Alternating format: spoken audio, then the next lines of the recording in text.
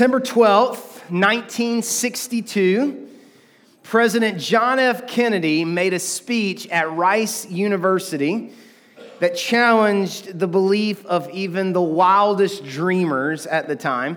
He was at Rice University and he declared that we, as a country, would put a man on the moon by the end of the decade.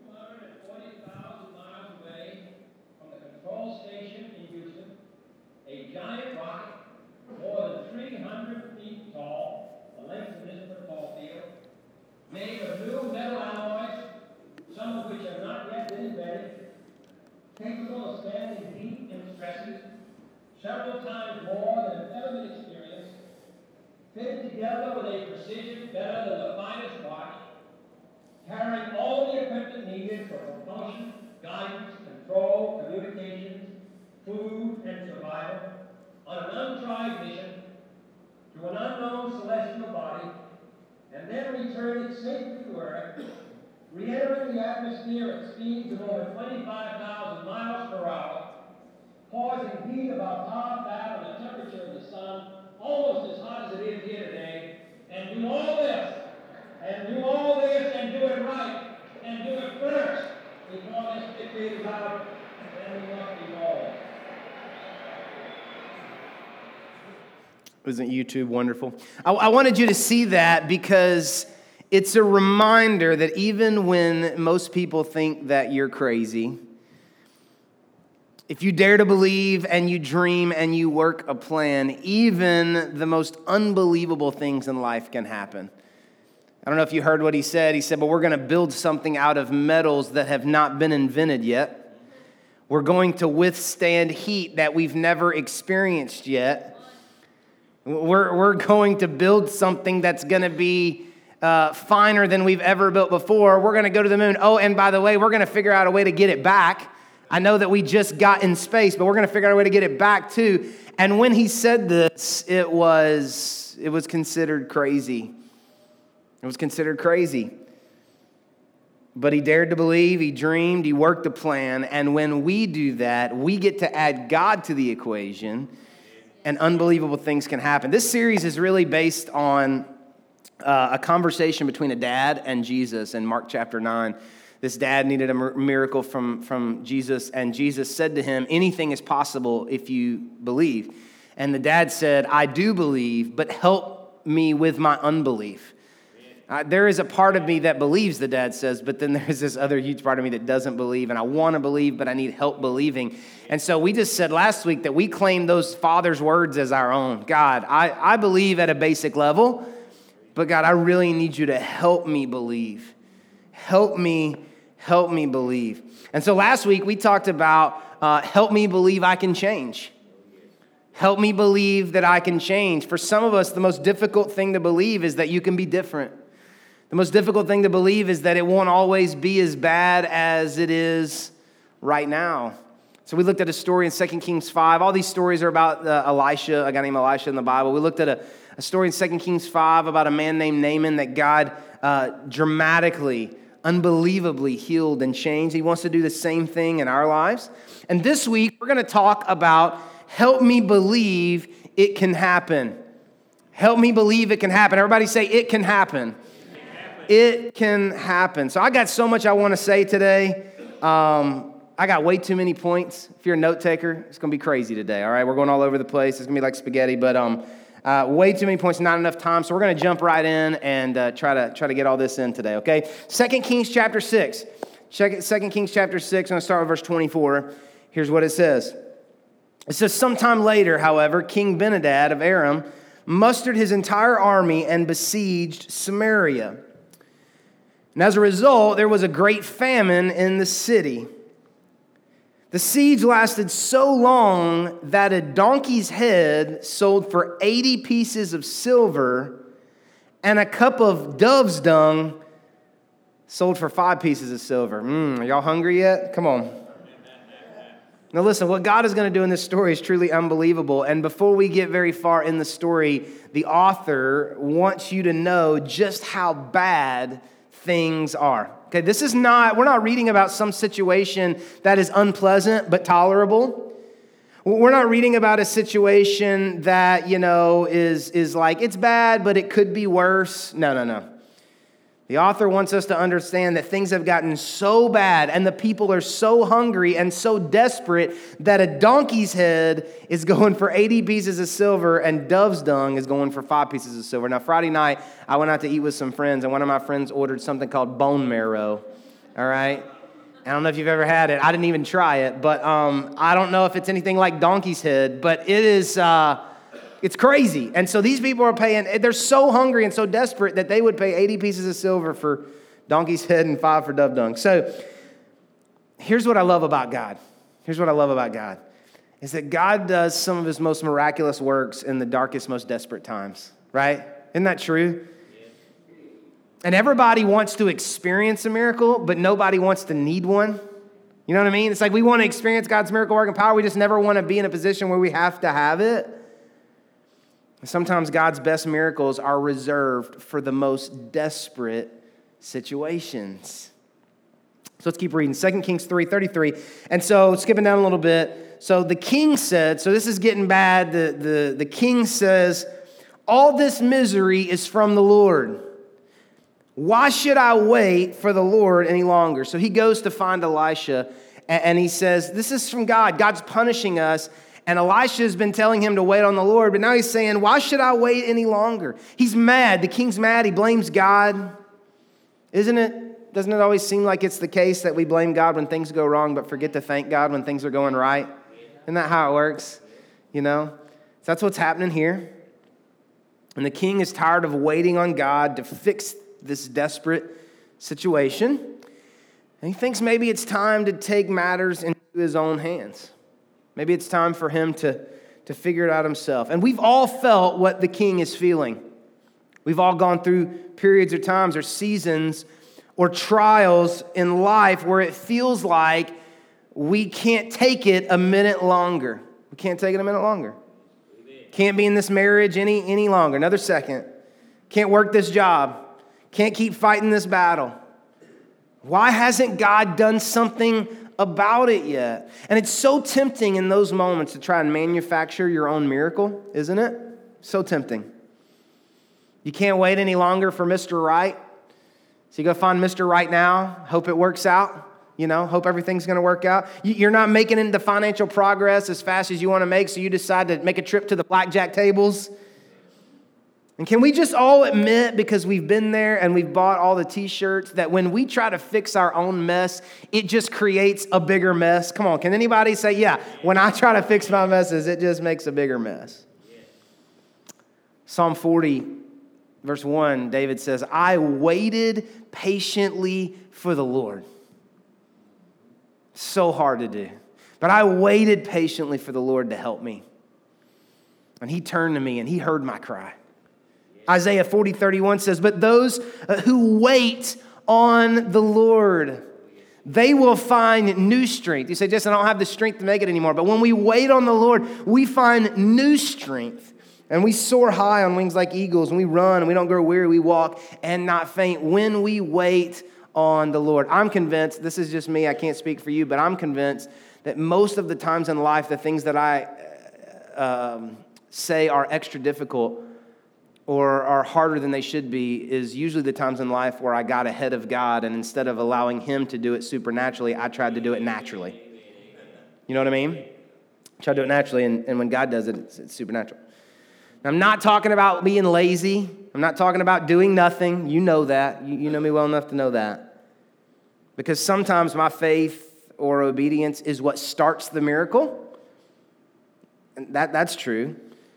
But when you feel yourself getting that urge to try and get out in front of God, you have to stop yourself and wait. We've got to wait on God. So let's keep reading. 2 Kings chapter 7, verse 1. It says, Elisha replied. So the king's like, this is from God. I can't wait on God any longer.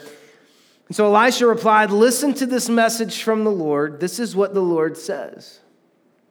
By this time tomorrow, in the markets of Samaria, 6 quarts of choice flour will cost only 1 piece of silver. Now remember, a donkey's head's going for 80. And he says 6 quarts of choice flour will cost only 1 piece of silver. And 12 quarts of barley grain will cost only 1 piece of silver. And the officer assisting the king said to the man of God, that couldn't happen. Everybody say, that couldn't happen.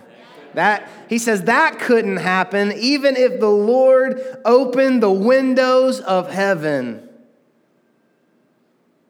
And so Elisha replied, you will see it happen with your own eyes. You're going to see it happen. But you won't be able to eat any of it.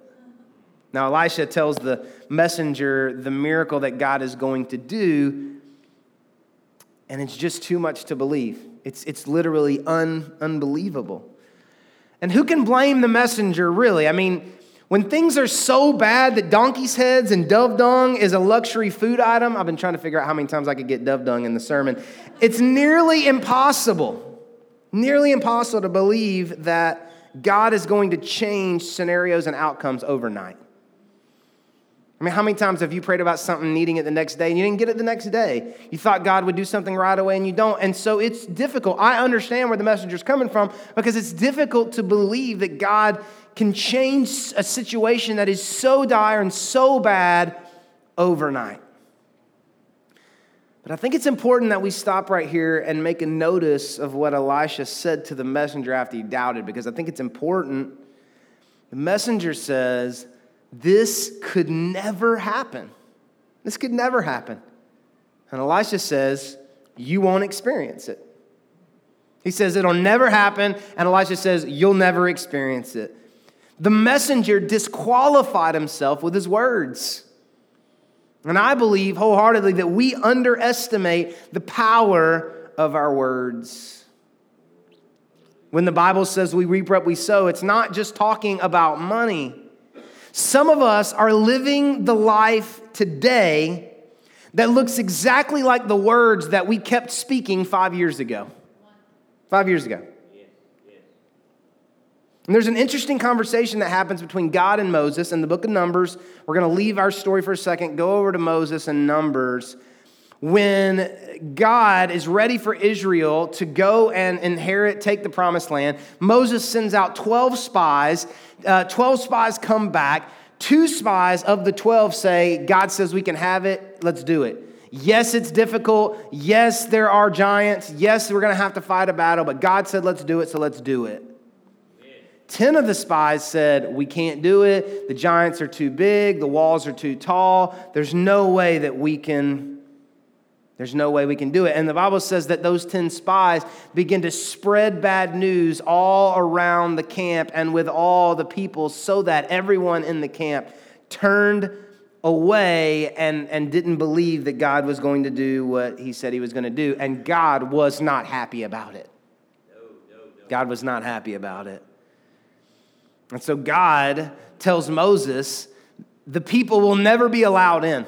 All these people, these 10 spies, all these people who have doubted me, they're not going to be allowed in. The only 2 people who are ever going to get to see the land and take the land are the 2 spies, Joshua and Caleb, that believed we could do it. Everybody else is going to die in the desert. I want you to notice what it says in Numbers 14:28. God, speaking through Moses, says, now tell them this, as surely as I live, declares the Lord, this is powerful, I will do to you the very things I heard you say. He says, tell them this, Moses, their self-fulfilled prophecies are going to come true. I'm going to do to them the very things that I heard them say. Let that sink in for just a moment. God says, let them know that they're going to experience the things that they are predicting. They're going around saying things like this: God has brought us out in this desert to die. They just keep, why'd God bring us out here to die? God brought us out here to die. We're going to die out in this desert, Moses. Why'd we come out here? We're going to die, we're going to die, we're going to die, we're going to die, we're going to die. And God says, you're going to die. Let it be. Yes. They said, we're going to starve. We're going to starve. Why'd God bring us out here to starve?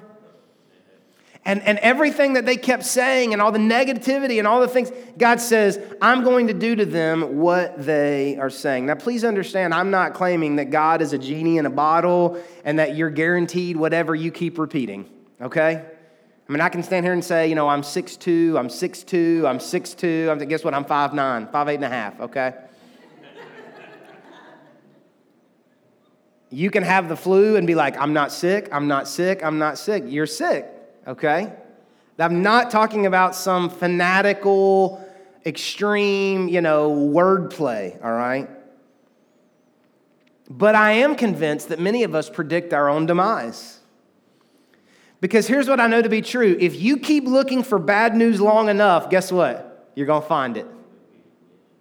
If you keep looking for bad news long enough, you're going to find it.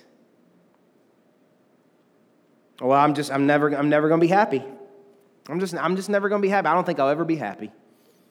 You just keep saying that. I'm just never going to be happy. Never going to be happy. I'm never going to have enough money. Oh, I'm always going to be poor. I'm always going to need help. I'm never going to have enough money. I'm never going to beat this addiction. I don't think I'll ever beat this addiction. I don't think I'm ever going to beat this addiction. I'm never going to beat this addiction. I don't know if I'll ever beat this addiction. You just keep repeating the stories. You just keep saying it over and over and over again. I don't have any friends, I don't really have any friends. I don't really have a lot of friends. You just keep saying it over and over and over. No one really cares about me. I don't really have anybody that cares about me. I don't really have anybody that cares about me. And here's what I believe that I see, I've experienced myself talking to people. You're going to get what you keep predicting. You're going to get it. What would happen if you woke up tomorrow and all day long you just kept talking to yourself and saying, today's going to be a good day. Today's going to be a good day. It's Monday, and everybody I know says Mondays are terrible, but you know what? This is going to be a good day today. It's going to be a great today. Well, what if you just kept saying, I serve a big God? Man, I serve a big God. God is so big. You just kept repeating that. God is so big. I serve a big God. What if you just kept repeating, God loves me. I'm so loved by God. God's crazy about me. God loves me. I'm loved by God. What if you just kept repeating over and over again, God's going to use me to help somebody today. God's going to use me to help somebody today. God, I'm gonna help somebody. I'm gonna do something big today. When we pray each night at bedtime for our girls, they'll pray a little bit, and then I always close out the prayer. And you've heard me talk about this before. There's 2 or 3 things I pray every night, and I pray it because I'm praying it to God, but I'm also praying it because I want them to hear it. I want my girls to hear it. And every night I pray a couple things. I pray, God, use my daughters to do something big. Let them do big things for God. We say it every night. Let them do big things for God. The other day we were driving in the car and I had Sadie with me. I'm not sure where Nora was, but I had Sadie in the car with me and she was with her mom, I guess. I don't know. And she's still here today, so everything worked out. But and I said, Sadie, God's gonna use you to help a lot of people. She's like, what do you mean, Dad? I said, as you get older, I just want you to know God's going to use you big. He's going to use you to help a lot of people.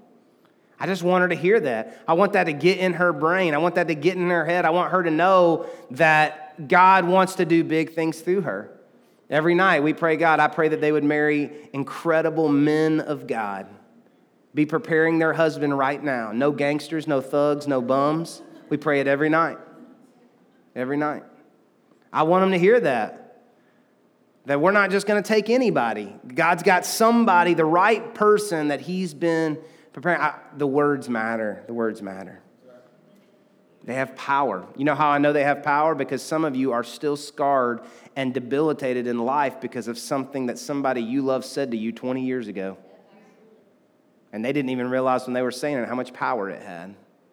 But it did. But there's also another conversation between God and Moses. When Moses needed God to do something unbelievable, this was before the last story we just read. The people were in the desert and they were hungry, and God had already provided manna. He'd already provided bread. And for whatever reason, the Israelites, they want more than bread. It's like, I think I could survive on Texas Roadhouse rolls. That's all I need in my diet. But they got sick of it, and so they're like, we want meat, we want meat, we want meat. And so Moses goes to God and says, God, the people want meat. They're going to turn on me. They're going to kill me. They think I brought them out here to starve. And so God is a little bit perturbed. He's a little ticked off, and he says to Moses, here's what I'm going to do. I'm going to make it rain quail. I'm going to give them enough quail to eat for a month. God says, here's what's going to happen. I'm going to give them so much quail that by the time they get done eating it, they're going to be sick to their stomach. They're never going to want to taste it ever again. They keep whining and complaining. So I'm just going to make it rain quail. And then Moses said in Numbers 11, verse 21, but Moses responded to the Lord, there are 600,000 foot soldiers here with me, but yet you say, I will give them meat for a whole month. I love this. Even if we butchered all our flocks and herds, would that satisfy them? Even if we caught all the fish in the sea, would that be enough? Then the Lord said to Moses, has my arm lost its power? Now you will see whether or not my word comes true. Moses just can't believe it's possible. He knows that God can do some incredible things. This is the same man who held up his staff and the sea split.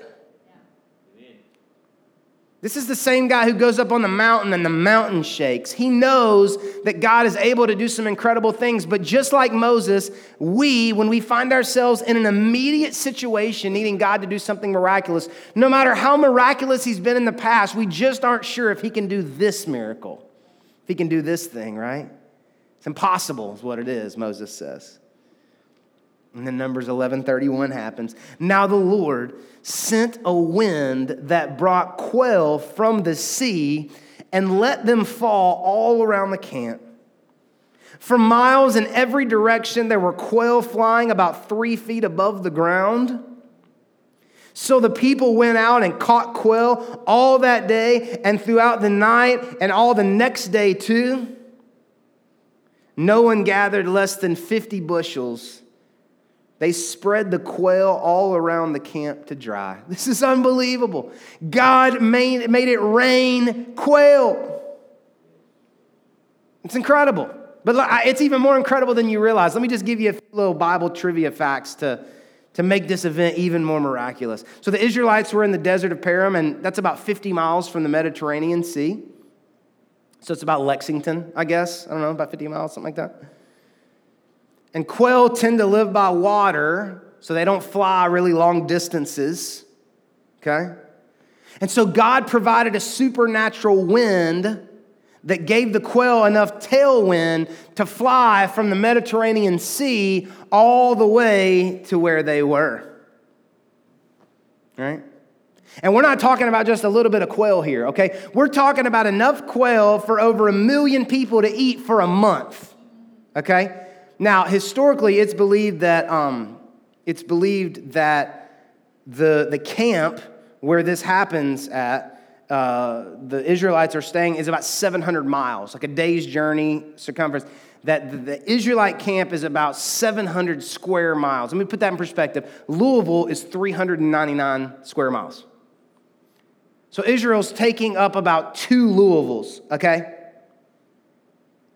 And so God sends a supernatural wind enough to blow enough quail 50 miles west and cover 700 square miles of the Israelite camp. And each person filled up 50 bushels, which, thanks to Google, equates to 200 liters.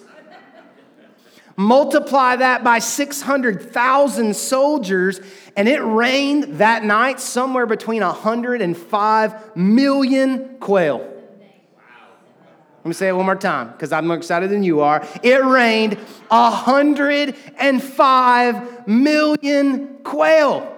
It's Quail-mageddon, okay? 105 million. And I don't know if God's got swagger. But can you just think like he's up in heaven like, Moses. I think it's important to repeat what he said. Moses, has my arm lost power? He's like 105 million quail right there. He can do it. And so God says to Moses, I'm going to send enough quail for 600,000 people per month. And Moses is like doing the math, and he's like, well, we got this much livestock, and we could go fish, but this just doesn't add up, God. It just doesn't add up. Have you ever been in a place when God wants to do something miraculous? You want to believe that God wants to do something miraculous, but it doesn't just add up. It just doesn't add up. You know God wants you to maybe go on a missions trip. Doesn't add up. You know God maybe wants you to go back to school or to adopt, but it doesn't add up. You know God wants you to take the job that pays less money, but it doesn't add up. Too often, we let how get in the way of what God is wanting to do. And we struggle to believe because we got the pen and the paper out, and we're trying to make it all add up. And we struggle to believe because we just can't figure out how. And God says, don't worry about how. Let me just tell you what I'm going to do. And please hear me. There's nothing God can't do. Forgive me for the double negative. But there is nothing that God cannot do. A.W. Tozer said, what comes to our minds when we think about God is the most important thing about us. What comes to mind when we think about God is the most important thing about us. So when you think about God, how big is He? How big is He? Is He big enough to fly 105 million quail 50 miles west? Is He big enough to make a closed womb open up? Is He big enough to provide the money that you need? Is He big enough to bring a son or daughter home who left? Is He big enough to fix a broken relationship that seems unfixable? Because there's nothing God can't do. Let me ask it to you this way. When's the last time you prayed a ridiculously big prayer? Because you believed that you served a ridiculously big God. So let's pick back up with Elisha and the famine, okay? So Elisha has broadcasted. He's publicly gone out on a ledge here, and he said, tomorrow, I know the famine's bad, but tomorrow wheat and flour and barley is going to be sold for a silver coin. And the messenger says, that could never happen. He'd not heard about Quail-Mageddon yet. So 2 Kings 7, 3 and 4. Now there were 4 men with leprosy sitting at the entrance of the city gates. Why should we sit here waiting to die, they ask each other. We will starve if we stay here. But with the famine in the city, we will starve if we go back there. So we might as well go out and surrender to the Aramean army. And if they let us live, so much the better. But if they kill us, we would have died anyway. Now, I love this for so many reasons. First, I love that God decides to do this incredible miracle with 4 outcasts living outside the city, 4 lepers. Just reminds us that you never know how or who God is going to do the miraculous things in your life. But the second thing that I love about it is that their desperation drives them to action. They have 2 choices, take a risk or die. Innovation is usually the result of desperation. And I can't prove it, but I've heard enough stories to know that sometimes God will let us hit bottom because He couldn't move us any other way. Yes, that's me. God will let us go all the way to the bottom, get as bad as it possibly can get, so that we have 2 choices. Do something different or die. I got a phone call last night from a friend that has been battling addiction, and I've tried to help as much as I can, but if you've ever been addicted or you love someone who has, you know that until they hit bottom, there's not much you can do. And so he called last night, and he finds himself in one of those reflective places again. And I told him again what I've told him 100 times. When you hit the bottom and you can only change or die, you'll change. You'll change. But I don't think you've hit bottom yet. I don't think you've hit bottom yet. And that's where these 4 lepers find themselves. Sometimes misery is God's best tool to get us to change when we never would before. Dave Ramsey says, when you get sick and tired of being sick and tired, you'll do something different. So let's keep going. We're almost done. 2 Kings 7, verse 5. So at twilight, the 4 lepers set out for the camp of the Arameans, but when they came to the edge of the camp, no one was there. Look at this. For the Lord had caused the Aramean army to hear the clatter of speeding chariots and the galloping of horses and the sounds of a great army approaching. The king of Israel has hired the Hittites and the Egyptians to attack us, they cried to one another. So they panicked and ran into the night, abandoning their tents, horses, donkeys, and everything else as they fled for their lives. Now, don't misread this. No one's coming. God is making them hear and feel like someone's coming. But the Israelite army is back in town eating dove dung. Like they're starving to death. And the Aramean army says, somebody's coming. Oh my gosh, we got to go. When the lepers arrived at the edge of the camp, they went into one tent after another, eating and drinking wine, and they carried off silver and gold and clothing and hid it.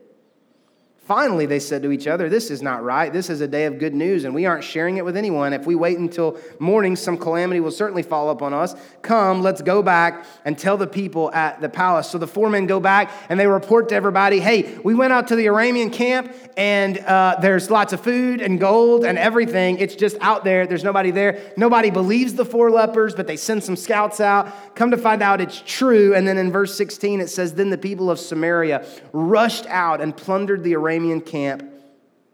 So it was true that 6 quarts of choice flour were sold that day for 1 piece of silver, and 12 quarts of barley grain were sold for 1 piece of silver, just as the Lord had promised.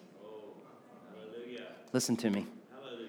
There's nothing God can't do. Amen. Amen. And if you were trying to figure out how, probably would have not made the list is like, yeah, the Aramean camp is going to imagine that they're being attacked and leave the camp, leaving all their stuff here. That's probably not making the list. But God says, you don't know how I do what I do. Stop trying to figure out how I do what I do and just let me do it and believe that I can. Even if you can't figure out how, just believe that I can and that I will. I don't really have a point to the sermon today. I just wanted you to hear a story about God who can do anything. My agenda today, my goal today is that you would leave here filled with faith, knowing that you serve a God who can change an instance, a scenario, a circumstance overnight. And I know you've thought of every scenario and everything that you've tried to figure, and it don't work. And God says, has my arm lost its power? I can make 105 million quail fly in from the Mediterranean Sea. I can make a whole army who is kicking your tail, afraid they're going to lose, and make them run. I can do it. There's nothing I can't do. And so let me ask you this question today. How big is your God? How big is your God? What are you believing him for? What are you audacious enough to believe that God maybe could do? What do you need God to do? What do you hope God would do? What if, and I can't prove this, but what if the only thing holding you back is the faith, the belief that God can or that God will? Doesn't make sense. Can't figure out how. But God loves to come into the most desperate situations and do the most ridiculous miracles, because when that happens, everybody stands back and goes, only could have been God.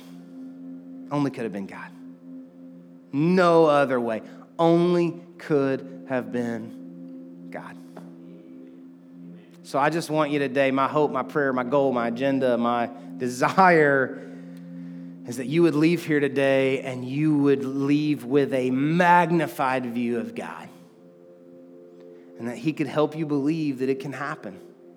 It can happen. Whatever it is, it can happen. Amen. Let's pray.